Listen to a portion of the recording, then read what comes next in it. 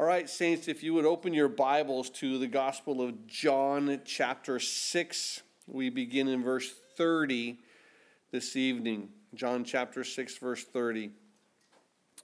What's been happening here in the 6th chapter, as you guys are well aware of, what we've seen is this. Jesus has come and initially had healed a man who was a paralytic. And in his discussions that he had with the religious leaders, he tried to show them over and over again that incredible understanding how he was equal with God in his very nature, in his power, and in his authority. And so we began to see that. We then looked at the witness of John the Baptist. We looked at the witness of the works of Christ. We look at the witnesses of the scriptures themselves there in that 5th chapter. And then we come to chapter 6 where he feeds the 5,000. Immediately we begin to see a work. Now what had happened is this crowd had followed and Jesus had spoken to them of the kingdom of God. He had healed, he had ministered, and so evening came, he fed them. After he fed them, they were wanting to make him king by force. And so he sends the disciples across the sea. He sends the people away. He goes to a place to pray. Then he walks back across the sea, meets his disciples, brings them to the other side. And then the crowd follows. As the crowd follows, they begin to ask those questions, hey, how did you get here? What's the deal? And Jesus lets them know, listen, you're seeking me because of an external. You come all this way for more bread. And he said, I want you to understand, you're laboring this hard for physical bread, which is going to perish. You're going to be hungry again tomorrow. I fed you yesterday. You're hungry again today. But he made a statement to labor for the food which endures to everlasting life. He's speaking to them of the eternal. And so they're asking him, what must we do? What is the work of God? What is that labor that we must do? And he says, believe. Now I want you to understand the context of what's going on here. Jesus was there on the eastern side of the Sea of Galilee, did the miracle. He comes now to the western side. And as he comes, he's going to be working his way back up to a synagogue in Capernaum. What's happening is this, from verses 25 through 40, what Jesus is doing is he's come to the land and he's either going to be speaking to them at that point or they're having this dialogue as they're going to Capernaum, and there he will be in the synagogues. And while he's there initially now, he's speaking to the 5,000 or part of them, others that have come alongside, those that are following him either along the road or he speaks to them and then he moves along the road. And then we see in verse 41 of John chapter 6, there's a little bit of a change. Because in John chapter 6, verse 41, it says, then the Jews complained about him because he said, I am the bread which came down from heaven. So you have these religious leaders. We've talked about this before. Whenever it says the Jews, he's talking about the leaders of the Jews. He's talking about the Pharisees, the elders, those people who want to put him to death. So those are the Jews in verse 41. But verse 59 of John 6 says this. These things he said in the synagogue as he taught in Capernaum. So understand what's happening. This isn't just coming to the one side and having this entire dialogue over on the western side of the Sea of Galilee.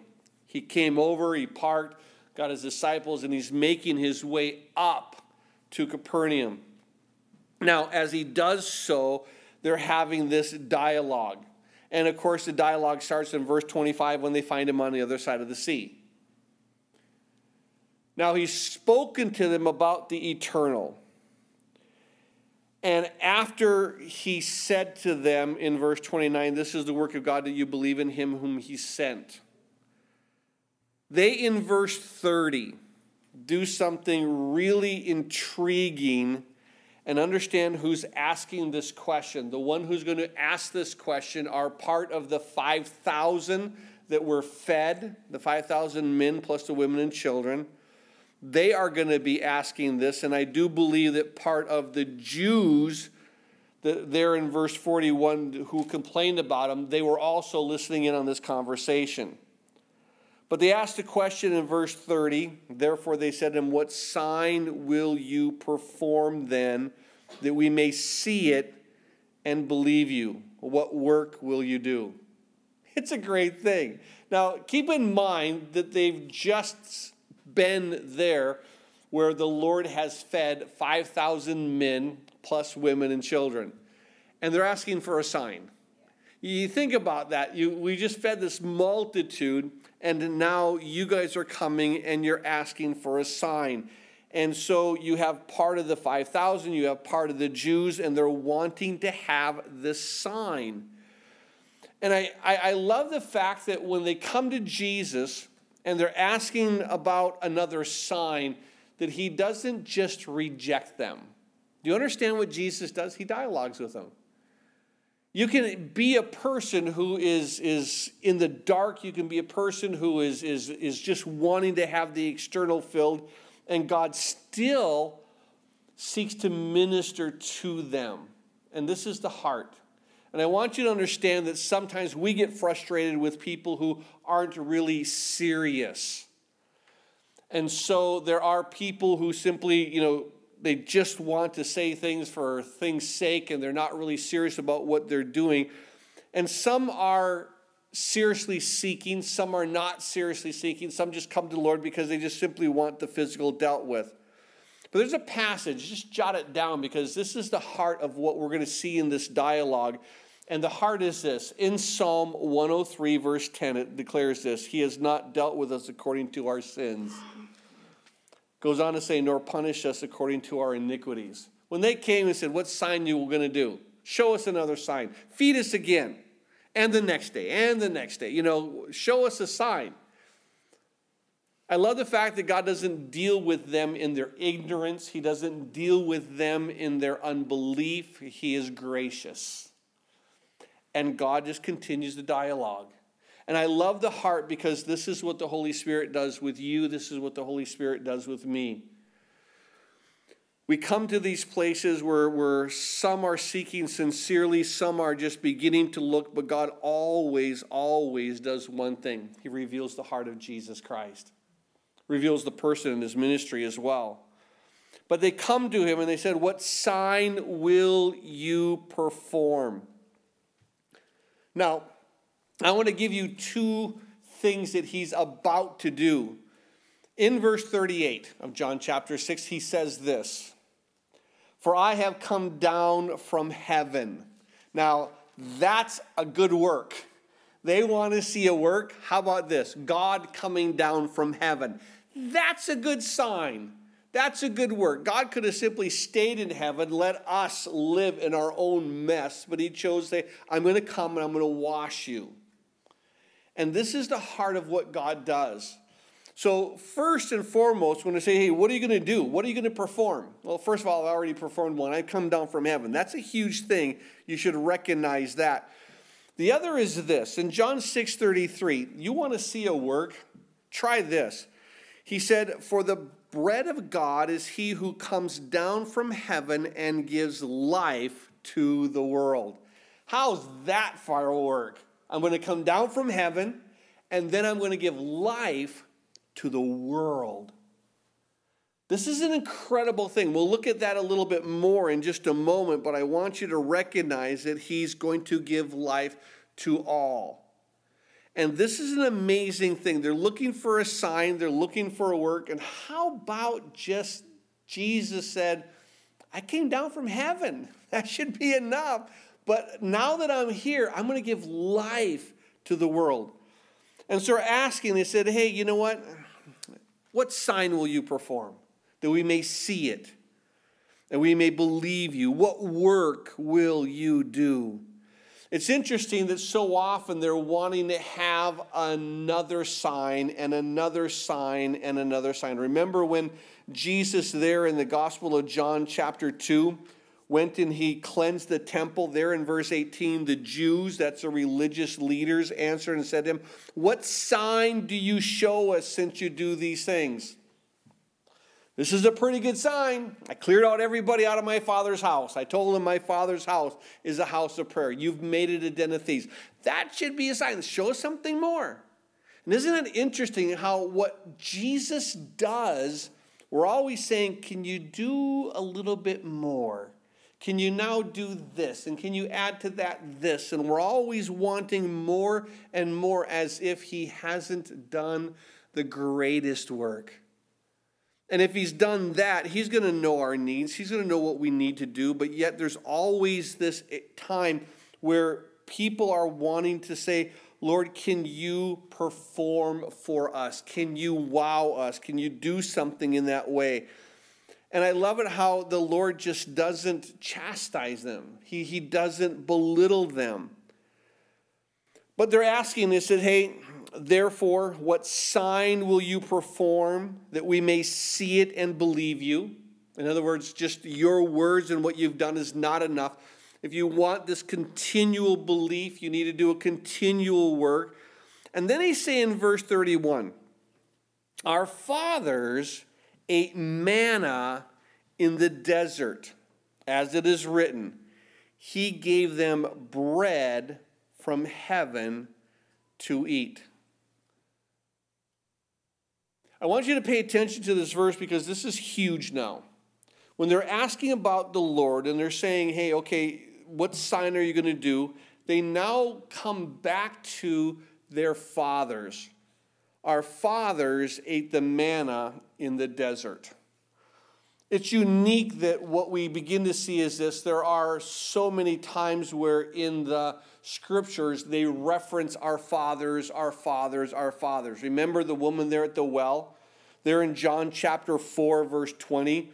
She made this statement, our fathers worshipped on this mountain, and you Jews say that in Jerusalem is a place where we ought to worship. So often what happens is this, that we take what our fathers believed and our fathers taught us, we take those and literally we elevate them almost to be equal with Scripture, like the traditions. This is how we do things always. These traditions are how we do it, but they're always looking not to the Scripture as the final authority, but they'll elevate what their fathers have said, what their fathers have done. And in other words, when you take a look at, hey, look at our fathers ate the manna, they're using their fathers and say, this is a hurdle that you have to jump over. Look at what they believe. Look at what they went through. You've got to jump through this hoop as well. And it's interesting that what we begin to do is this. We look to what we've learned in the past, to what we believed in the past, to the way our parents did things, or this church did things, or this teacher did things, versus just what does the Scripture say? Don't do things because this is the way that Calvary Chapel does things. You do things because the Scriptures declare it, and we as Calvary Chapel follow the Scriptures. If we ever just do things because this is the way we do things, then find a church that follows the Scripture, go to that church. That should be always the key. The Scriptures are the final authority. They are that baseline on which all the systems of thought and the judgments and what we do as a church corporately, the Scriptures are that which declare it. They're the final authority. Not what our fathers believed or what this church did or what that person taught. It's the Scriptures and them alone. And so I love the fact that, they said, hey, listen, our fathers ate the manna. And I think it's interesting that one, they're looking to their fathers, what they did and how they did it, and said, you know what? Our fathers ate manna. And understand that our fathers ate manna. Now, we know there in the book of Exodus that they would eat manna for almost 40 years. 40 years they would be eating manna. And I find it interesting that it was not just every so often in the 40 years, but it was every single day for 40 years God provided for the children of Israel to eat. And as we looked, earlier, that it wasn't just 5,000 men plus women and children. You're looking at 600,000 men plus women and children. A lot more. And I think what's interesting is this, that they begin to say that our fathers ate this manna. And as they partook daily, don't you think that maybe you should do the same thing? You fed us yesterday. You didn't seem to break a sweat. Feed us today. I think that would be a good thing. And then feed us tomorrow. We'll just keep coming back. There's a portion of Psalm 78. I want you to be aware of it. Found in verses 23 through 25. It declares this. Yet he had commanded the clouds above. And he opened the doors of heaven. Had rained down manna on them to eat. And had given them the bread of heaven. Men ate angels' food, and he sent them food to the full. They're coming and they're making the statement to Jesus, hey, you know what? Our fathers ate manna in the wilderness. As it is written, he gave them bread from heaven to eat. And what the Lord does is this, and I think this is so important that you and I begin to understand his heart towards this point of their wanting to coerce him, if you will, into, hey, you know what? If you are that prophet, remember back in John 6:14, then those men, when they had seen the sign that Jesus did, said, truly this is the prophet who has come into the world. There in Deuteronomy chapter 18, verses 15 and 18, he would make this statement that God is going to bring one like myself. He's going to bring this prophet. Then the prophet's going to hear from God. He's going to speak the words of God, and him you're going to hear. And I think it's important to realize that they were beginning to understand, Jesus, are you that prophet, the one that was prophesied that would come into the world, that would speak forth the words of the Father? And if he is that prophet that was there that Moses spoke of, then, hey, just do what Moses did. Moses made sure that we had food for the 40 years that we were there in the desert. And verse 32 is just a really good answer, because we begin to see this. Jesus said, Moses did not give you the bread from heaven, but my Father gives you the true bread from heaven. I think it's amazing that they're saying, wow, we ate every single day. We ate every single day. Look at how good Moses was. He said, it wasn't Moses that did that. It was, understand, Jesus said, Moses didn't give it to you. My Father gave it to you. It wasn't this Moses thing. So when you think about when they say, oh, our fathers ate the manna in the wilderness, what they failed to believe and what they failed to receive is this. There's a passage in Numbers chapter 21. I want to read it to you. Don't turn there, but just listen as I read verse 5 to you. Because in Numbers chapter 21, verse 5, when they're journeying from Mount Hor to go around the land of Edom, the people's soul became discouraged. They make this statement in verse 5. The people spoke against God and against Moses. Why have you brought us up out of Egypt to die in the wilderness? For there is no food and no water, and our soul loathes this worthless bread. They're saying there's no food. God has been supplying bread every day. And no, it's not the food that we want. We don't like what your provision is. And here they're saying, oh, our fathers ate the manna. No, you don't understand. Your Father said, our soul loathes this worthless bread. And so when you say our fathers ate the manna, they weren't content with just the manna. Because once they had the manna, then they wanted something more. Then they wanted something more. Then they want something more. This is the problem with going to God, is saying, change the outward. Because what happens is this: when you change the outward, then you still have to live with the stuff on the inward. And then you have to be re-distracted again. Now I need this change. I need this change. I need to change a locale. I need a change of this. Until you do what? Till you get the inside right. Then no matter what happens on the outward, you're content. Remember Shadrach, Meshach, and Abednego there in the book of Daniel? They were in the fire. The outside was kind of bad. And understand that they were content to be in the fire because Jesus was there with them. And as much as what was going on affected those that were on the outside, it killed the people who actually threw Shadrach, Meshach, and Abednego into the fire. It killed those soldiers, but it had no effect on Daniel's friends. And this is what happens when the inside. He says, there's a peace that I'm going to give. Not as the world gives. The world gives an external. The world gives a temporary. Not as the world. I'm going to give you a peace. I'm going to give you a joy. It's going to be inward. It's going to come up from the inside. It's going to overwhelm you. It's going to overflow from you.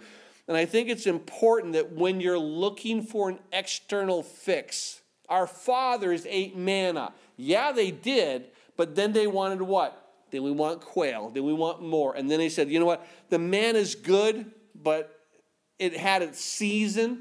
Now our soul loathes this worthless bread. Now we need something more. And this is what happens when you deal with the external. This is what happens when you deal with the temporal. And I think it's important for you to understand what they're saying, what Jesus understands that they're needing. When they say, listen, you don't understand, our fathers ate the manna in the desert. There's a whole lot more to it than that.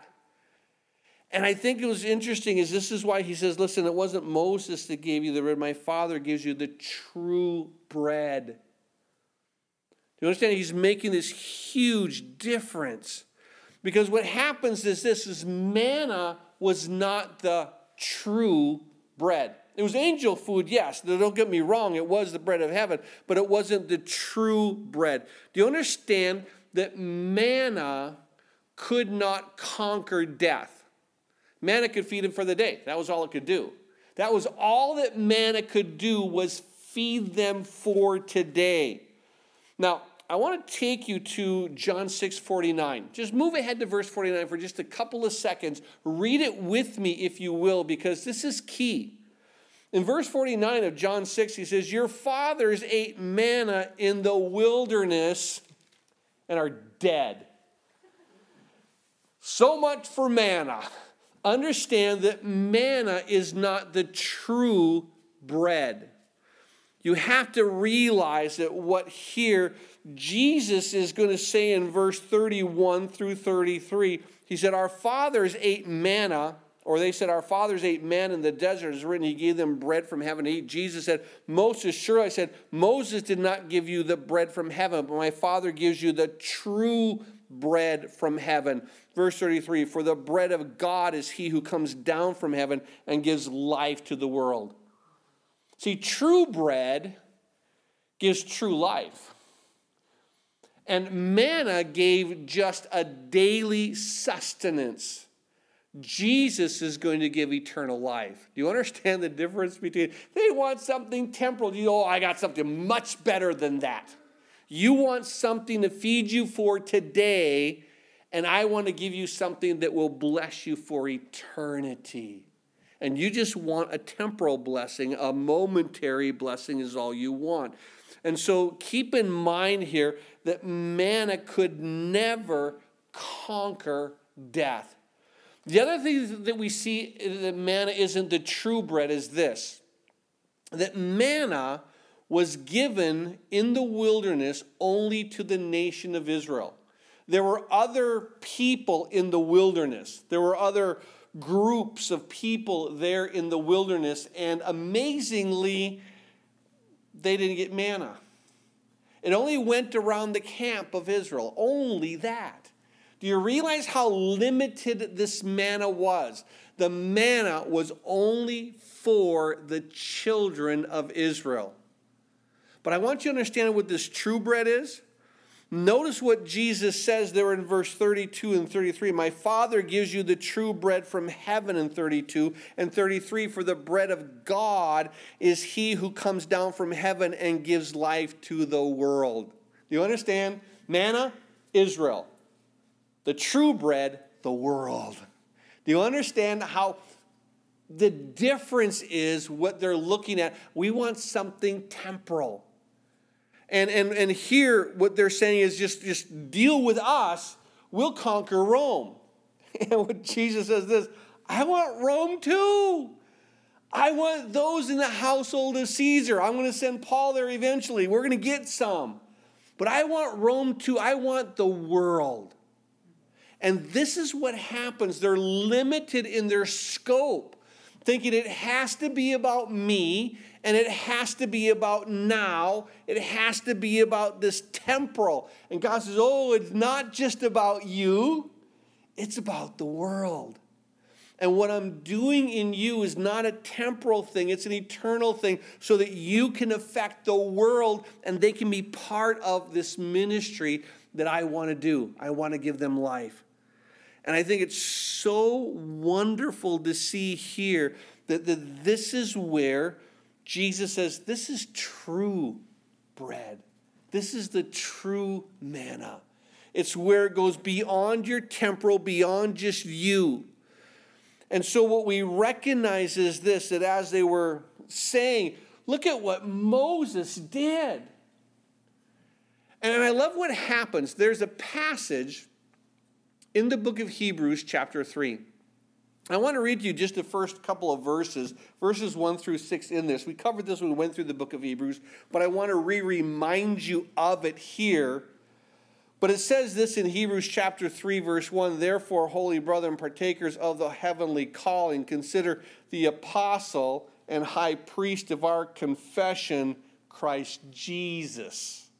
Look to him. Who was faithful to him, who appointed him, as Moses was faithful in all his house. For this one has been counted worthy of more glory than Moses. You understand? Moses is great. But think about this. Moses was created. Jesus was not. Moses was temporal. Jesus was not. And so as Moses was faithful in his house, true, I agree wholeheartedly, but we recognize here that this one Jesus is counted worthy of more glory than Moses, inasmuch as he who built the house has more honor than the house. Now what Moses is, it goes on to say, for every house is built by someone, but he who built all things is God.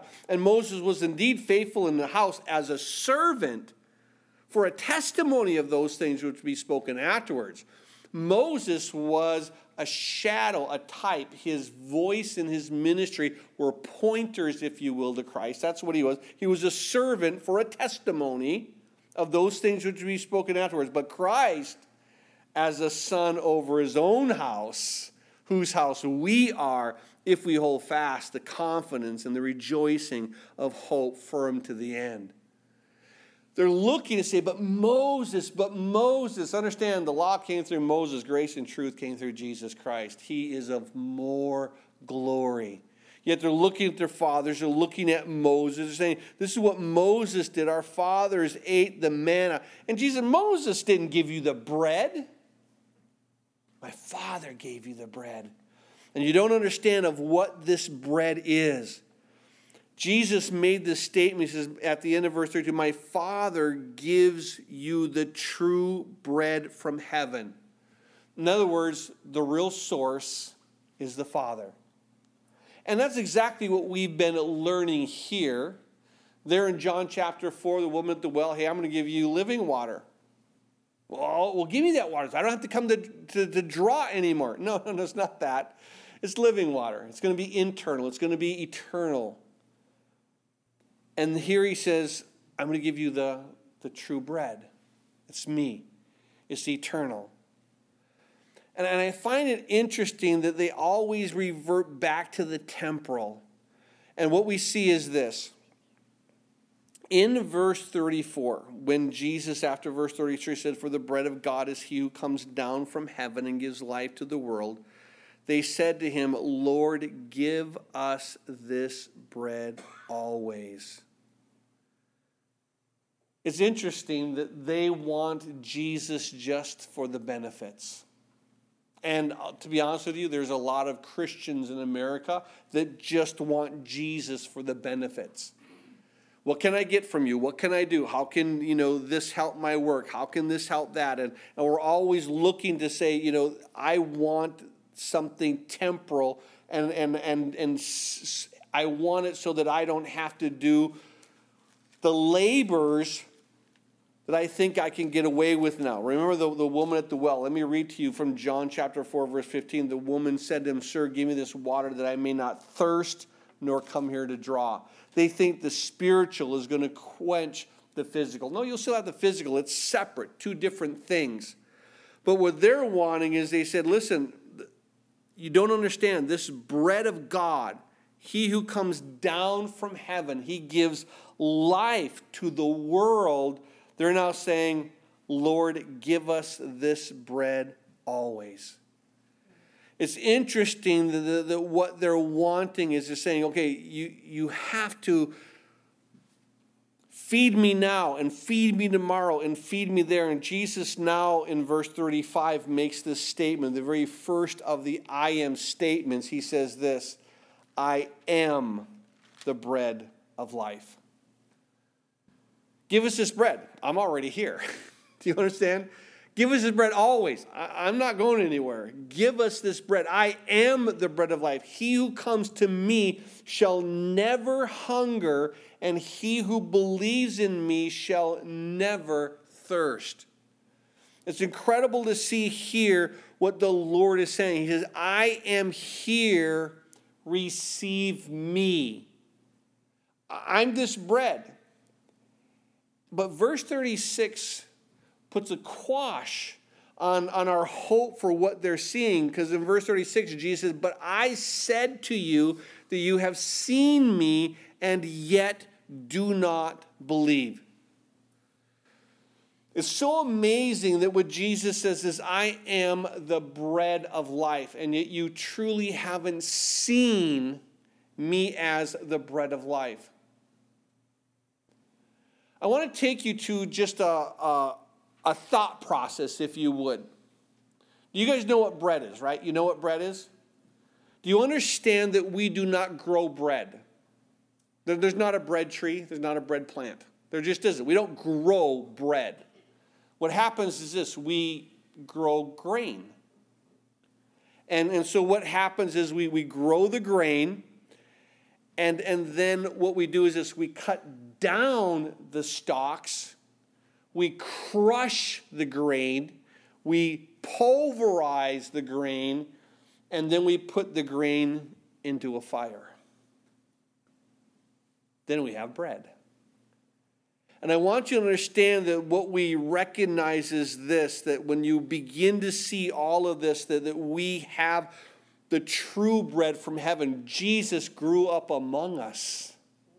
We cut him down. And then his body was beaten, broken. And then he went through the fire of the wrath of a holy God to pay the penalty of our sins. That wrath of God was placed upon him there on the cross as he paid in full the price of our sins. And understand this. He went through the fire of God's holy wrath, and so Jesus is the true bread from heaven. You got to understand that we're not just talking about a grain here. We're talking about bread, the process in which bread is made. And Jesus is saying, "I am that true bread. I grew up among you. I was cut down. I was crushed and beaten. I went through the fire of God's wrath for your sin. I did this for you. I came to heaven for you. I was cut down for you. I allowed myself to be beaten for you. I went through the fire of God's wrath for you." I'm the bread. Partake of me. It's absolutely amazing to see here that his life and his work are our life. I find it interesting that no matter what culture you go to, there's always a form of bread.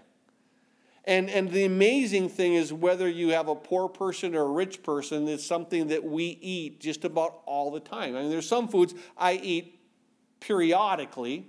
I would like them more often, but you're always eating bread of some kind. That is necessary. We need the grains. We need the grains in our body. And what we begin to see is this, is Jesus, I'm that bread. Everyone can partake in me. I've came for the world. And as we look to this, I think it's important that what Jesus is saying here in verse 35, he very distinctly, when he said, give us this bread, he said, I am the bread of life. I'm that bread of eternal life. He who comes to me shall never hunger. You'll be spiritually satisfied. You're going to be in a right relationship with God. He who believes in me shall never thirst. Now understand, he's pointing out two things. He's saying coming and believing. There's two separate, distinct things that he's referring to. Understand that when it comes to coming to the Lord, coming is an easy thing. When someone is in one room and you say, come here, then you do what? Well, you leave one place and you go to another place. That's all coming is. You leave where you were, you come to Jesus. And it's important. You have to leave a spot and come to him. He's the destination. Come to him. But when you come to him, then you have to believe in him. You have to receive him. You got to understand that this is the one that I've been looking for. This is one that I'm looking to. And now I set my faith upon you and your ministry, what you have done. It's important to recognize that this is what happens. Now, there are many who come to the point that say, I believe in Jesus. I don't know how many times I've talked to people and I've asked them, do you believe in Jesus? Oh, I believe in Jesus. I absolutely believe in Jesus. Then I'll ask them this other question. Do you believe that you are saved and that you have eternal life? And they go, that's a little pompous. I don't know about that one. I believe in Jesus, but I can't believe that I'm saved. I can't believe that I have eternal life. And this is what's interesting when it comes to it. In verse 40, it makes this statement. This is the will of him who sent me, that everyone who sees the Son and believes in him may have everlasting life, and I will raise him up in the last day.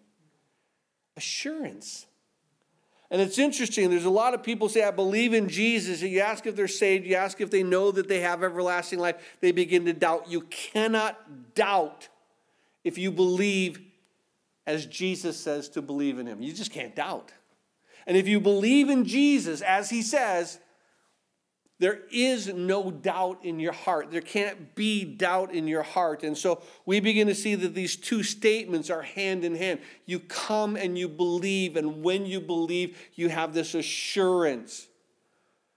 And I think it's so important to recognize what this assurance does, because people, they so often believe that their salvation hinges upon the sanctifying work of the Holy Spirit in their heart.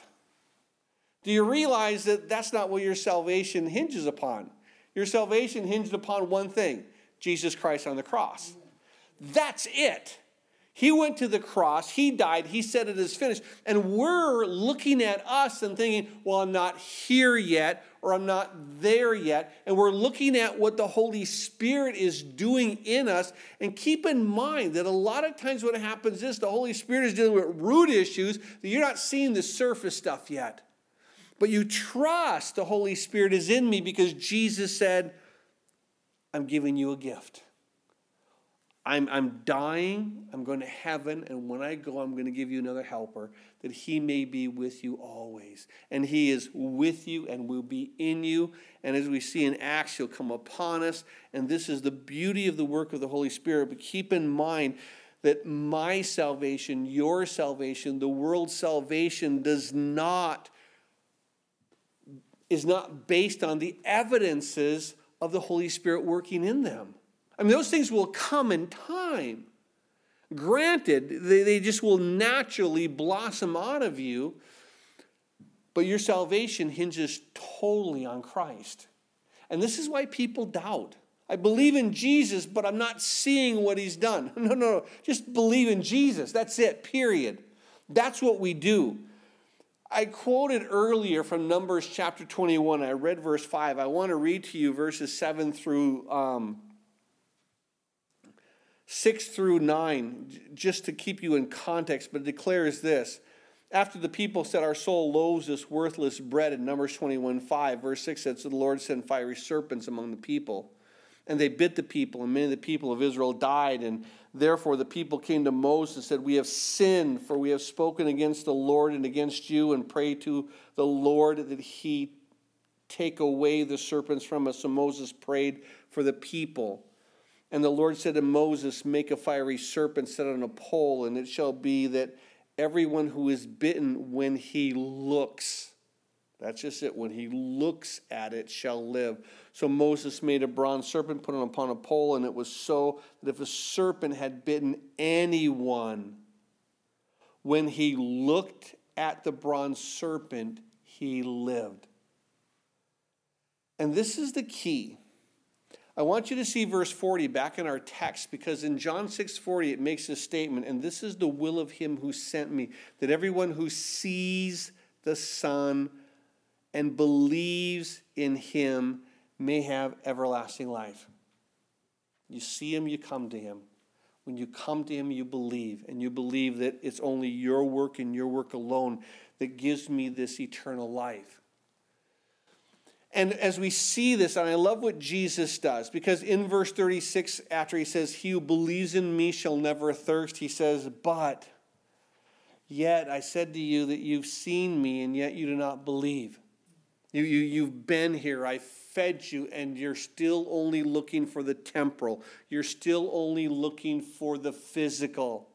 And you don't understand that I've come to give you eternal life, not temporary sustenance for the day. I can do that, but that's not my goal. Because if I give you the sustenance, the temporary for the day, you're not going to be looking for me for the eternal. And eventually this temporary sustenance for the day, you're going to loathe that too. But if I give you the eternal, if you have the greatest need filled to overflowing in you, then you're not going to worry about the temporal things.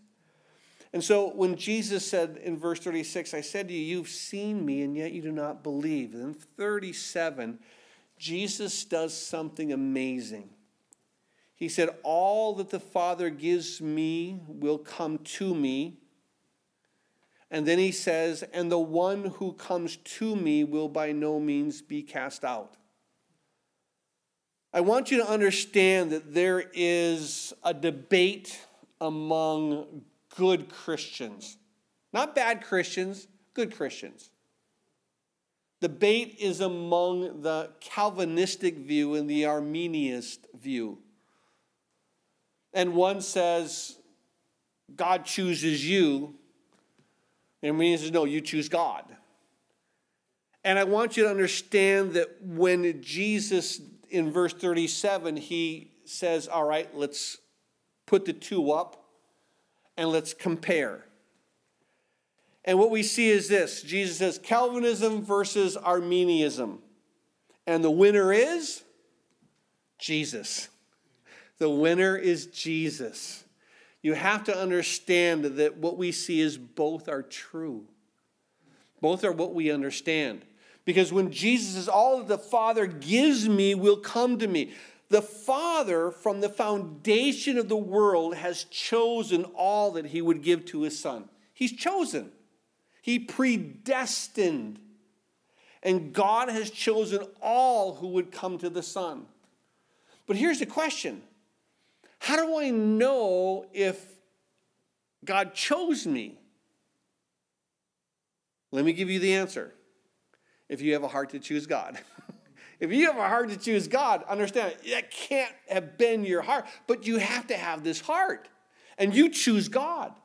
It was an amazing thing that the very first thing that I knew, someone had been preaching. And they preached a message that, listen, in just a moment, I'm going to ask you to come forward and you can receive Christ. Like, I get to choose? Yes, you get to come forward and receive Christ. I'm going to come. I'm going to come. I'm going to choose Jesus. And it's all I wanted, but it's all I knew. But if he would have stood up there and said, you know what?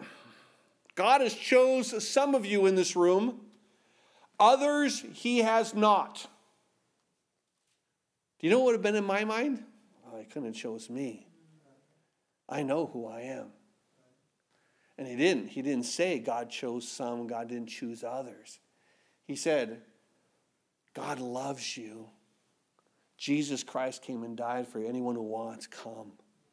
And it's an amazing thing that what we begin to see here is there's this competition among good Christians. Who is right? And the answer is they both are. And the winner is Jesus. Because we see here, understand the key to verse 37, and this is so important. It says, the Father gives me. Do you understand? It isn't so much the Father choosing us, but he gives us to the Son. And it isn't so much as us coming, but us choosing him. And he says, the Father gives me. Do you understand? The key to the argument of Calvinism and Arminianism is Jesus. The Father has given us to the Son, and we choose the Son. Jesus is the winner. All the Father gives me will come to me. And the one who comes to me, he says, you're eternal.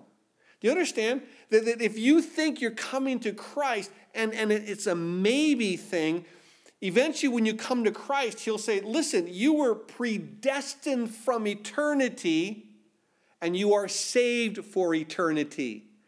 It's always been. It's been sealed. It's one of those things, I love it how there's a saying that says this. On one side of the door, it says, all who wish to enter may. You go, I want to go through. And then you walk through the door and you turn around, you look at the other side, it says, chosen from the foundation of the world. You've always been chosen to come through, but on this side, we don't know who's chosen. We don't know who's not. We don't know who the Father has given to the Son. All we know on this side is what? If you want to come, Jesus says this, I will by no means cast out. This is a beautiful understanding. And so the sad thing is when it comes to this argument that they really miss, it's all about Jesus. In the volume of the book, it is written of him. The Father gives to him, and we choose him. We come to him. And this is so important to recognize that when we see here, the Father gives to the Son, it's true. All who come, who choose the Son, is true. Both are true. And what happens is this, is we get in this argument, and so often we forget to just tell people, you know what? God says you can choose. And after they choose, you can say, you've always been chosen by God. But it's a beautiful truth that we can begin to see. And so I want you to understand that when it comes to Calvinism versus Arminianism, let me just change it to Jesus. Don't put an ism. Don't put yourself in a camp. I'm in this camp and you're that. No, it's about Jesus. The Father so loves the Son, he says, these I'm giving to you. And anyone who says, I want to choose him, in time you're going to realize God had already chosen you. This was preordained. It was already done. And now he says this in verse 38, and this is so important because it comes right on the tail of all that the Father gives me will come to me, and the one who comes to me I will by no means cast out. He says this for 38, for I have come down from heaven not to do my own will, but the will of him who sent me. Eventually, when Jesus says this, I and the Father are one. We have the same mind, we have the same power, we have the same authority, we have the same nature, all that. But then Jesus makes this amazing prayer. Father, that they may be one with me as I am with you. Do you understand that eventually what happens is this, that we're going to not do our will, but we're going to do the will of him who sent us, who placed us here. When you come to Christ, guess whose will you're doing? You're not doing your own. You're doing the will of him who called us and wanted to give us to the Son. And this is beautiful. And I love it because in our thought, it's like, well, I'm doing it. And Jesus did a lot. But he recognized everything that I'm doing, I'm not doing in my own power. I'm not doing in my own understanding. Everything the Father desires, I become an instrument to do his will. And this is what we do. Even when we come to Christ, we are an instrument to do the will of the Father. And verse 38 nails this. And I love the heart of what it is because he said, I come down from heaven. And note this, he's telling him once again, I've come from eternity, not to do what I want to do, but to do the will of him who sent me. And this, verse 39, is the will of the Father who sent me, that of all that he has given me, I should lose nothing, but I should raise it up at the last day. He said, you have to understand that in me, you are eternally secure. And this is why when I ask people, do you believe in Jesus? Oh, I do believe in Jesus. So you believe that you are saved and you have eternal life. Well, I don't know about that. Do you understand? If you believe in Jesus, you do believe that you are saved. You do believe that you have eternal life. Because the will of the Father is this, and Jesus has come as God to do that will, that everyone, he says, the Father has given him, he should lose nothing. That's zero, nada, zip, zilch, nothing. He loses nothing. Everyone who comes, he says, you're mine, and I've got you. Eternal security. And then he says this, and this is the will of him who sent me.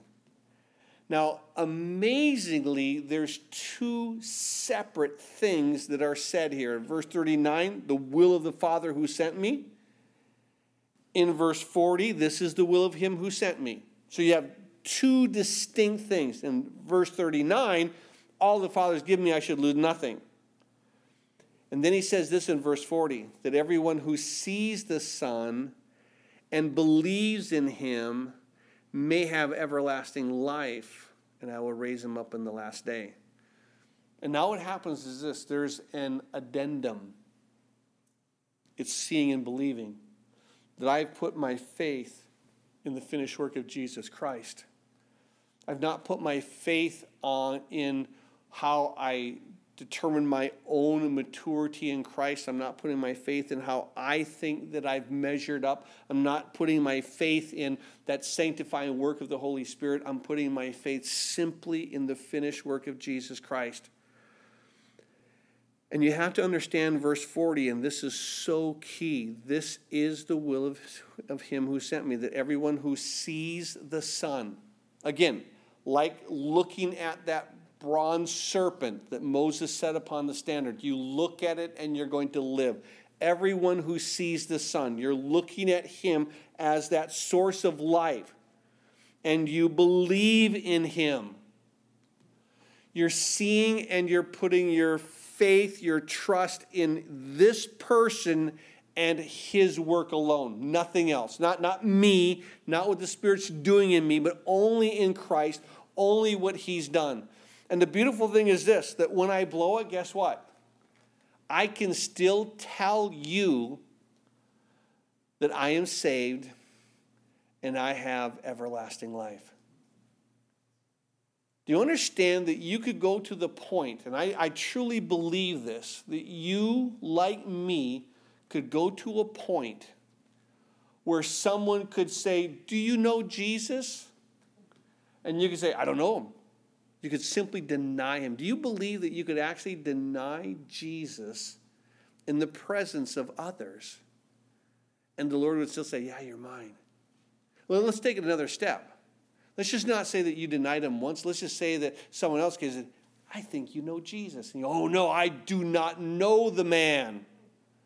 Let's say you denied him twice. Do you think that's too much for God to bring you back? No, now you've done it once. Oh, I'm pretty gracious. Second time. No, let's just try a third. Do you think if anyone denied the Lord 3 times, and let's just say that right after you denied him the 3rd time, vehemently swearing that a rooster crowed, who could deny the Lord 3 times and yet God would say, Peter, oh, Peter, when you've returned, you're going to stumble, but when you've returned, strengthen your brothers. You're going to be a leader. Now, you would think that it would be like, make me one of your hired servants, make me a doorkeeper, make me the guy that washes the rest of the disciples' feet. Peter became a leader. Do you understand the grace of God? That there is nothing that you can do that would prevent Jesus Christ from saying, you have everlasting life. You can stumble once, you can stumble twice, you can stumble daily. But guess what? You don't stay down. You understand what you've done, you've repented, you confess your sins, you get back up, and you're walking in grace. And understand that to our own master, we will stand or fall, but he is able to make us stand. This is a beautiful thing about Scripture, and I want you to understand that he makes this statement. He says, if you see the Son and believe in him, you will have everlasting life, and I will raise you up on the last day. You are mine. You are mine. That's just it. There's nothing else. And we come to this understanding saying, wow, they wanted something that was so temporal. Just feed me for today. And he says, no, I want to take you past life, past breathing, past all of this in this world, and I want to bring you to heaven for eternity. And isn't it amazing? They wanted something so menial, so little, so insignificant. And Jesus said, I've come to give you so much more. Do you understand? I came down from heaven not to give you just food for the day. I came down from heaven to give you eternal life. And not just you, but I came down from heaven to give the world eternal life. You're so focused on manna, you're so focused on this bread, you're so focused on your stomach, you're missing the big picture. And I think for us, be careful, Christian. It's a great word for us that you don't get and I don't get, so focused on the temporal, so focused on what we think we're doing and how well we think we're doing or how bad we think we're doing. And we focus on what? Worshiping Jesus Christ because the work is done. When we come to that, our life becomes a celebration of who Jesus is and what Jesus did. And I'm not so worried about the day-to-day. I made a mistake here. I made a mistake, I'm telling you, if there are Christians who think, if I deny the Lord, I'm gone. I'm glad that God put in the passage with Peter. Again and again and again he denied 3 times. And God says, you're mine. You're mine. Don't worry, Satan he wants to sift you like wheat, but I prayed for you. You're mine. All of the Father gave me. You come to me. You've seen me. You believe in me. I haven't lost you, Peter. And know this, you can put your name there. I have not lost you. Put your name in there. I will never lose you. Put your name in there. You believe in Jesus Christ, believe in his work. If you say, I believe in Jesus, you must understand that inference says, I believe that I am saved and I will eternally be saved and I'm in his hands and I will not be lost. No matter what. No matter what. It's a beautiful thing to understand, a beautiful thing to grasp when we look to, it's about him, not about us. and when we rest on what he says. So, Christian, look at the eternal, look at what he's done, and then worship him accordingly. And the response is what? Response in worship, response in serving, response in honoring, response in doing the things that you realize, I want to do the Father's will, not mine. I want to see him glorified, not me. This is my heart now, because my life is not my own. I've been bought with a price, and I want to glorify God in my body and my spirit, which is his because he's purchased me. Let that be our prayer. Let that be our worship unto him. Amen? Father, we are so grateful for this word. You speak volumes, Lord, not just to the people of your day, but you speak volumes to us today. Volumes, Lord. Teach us what it is to see you and believe in you and receive your finished work and to walk in that light and only in that light.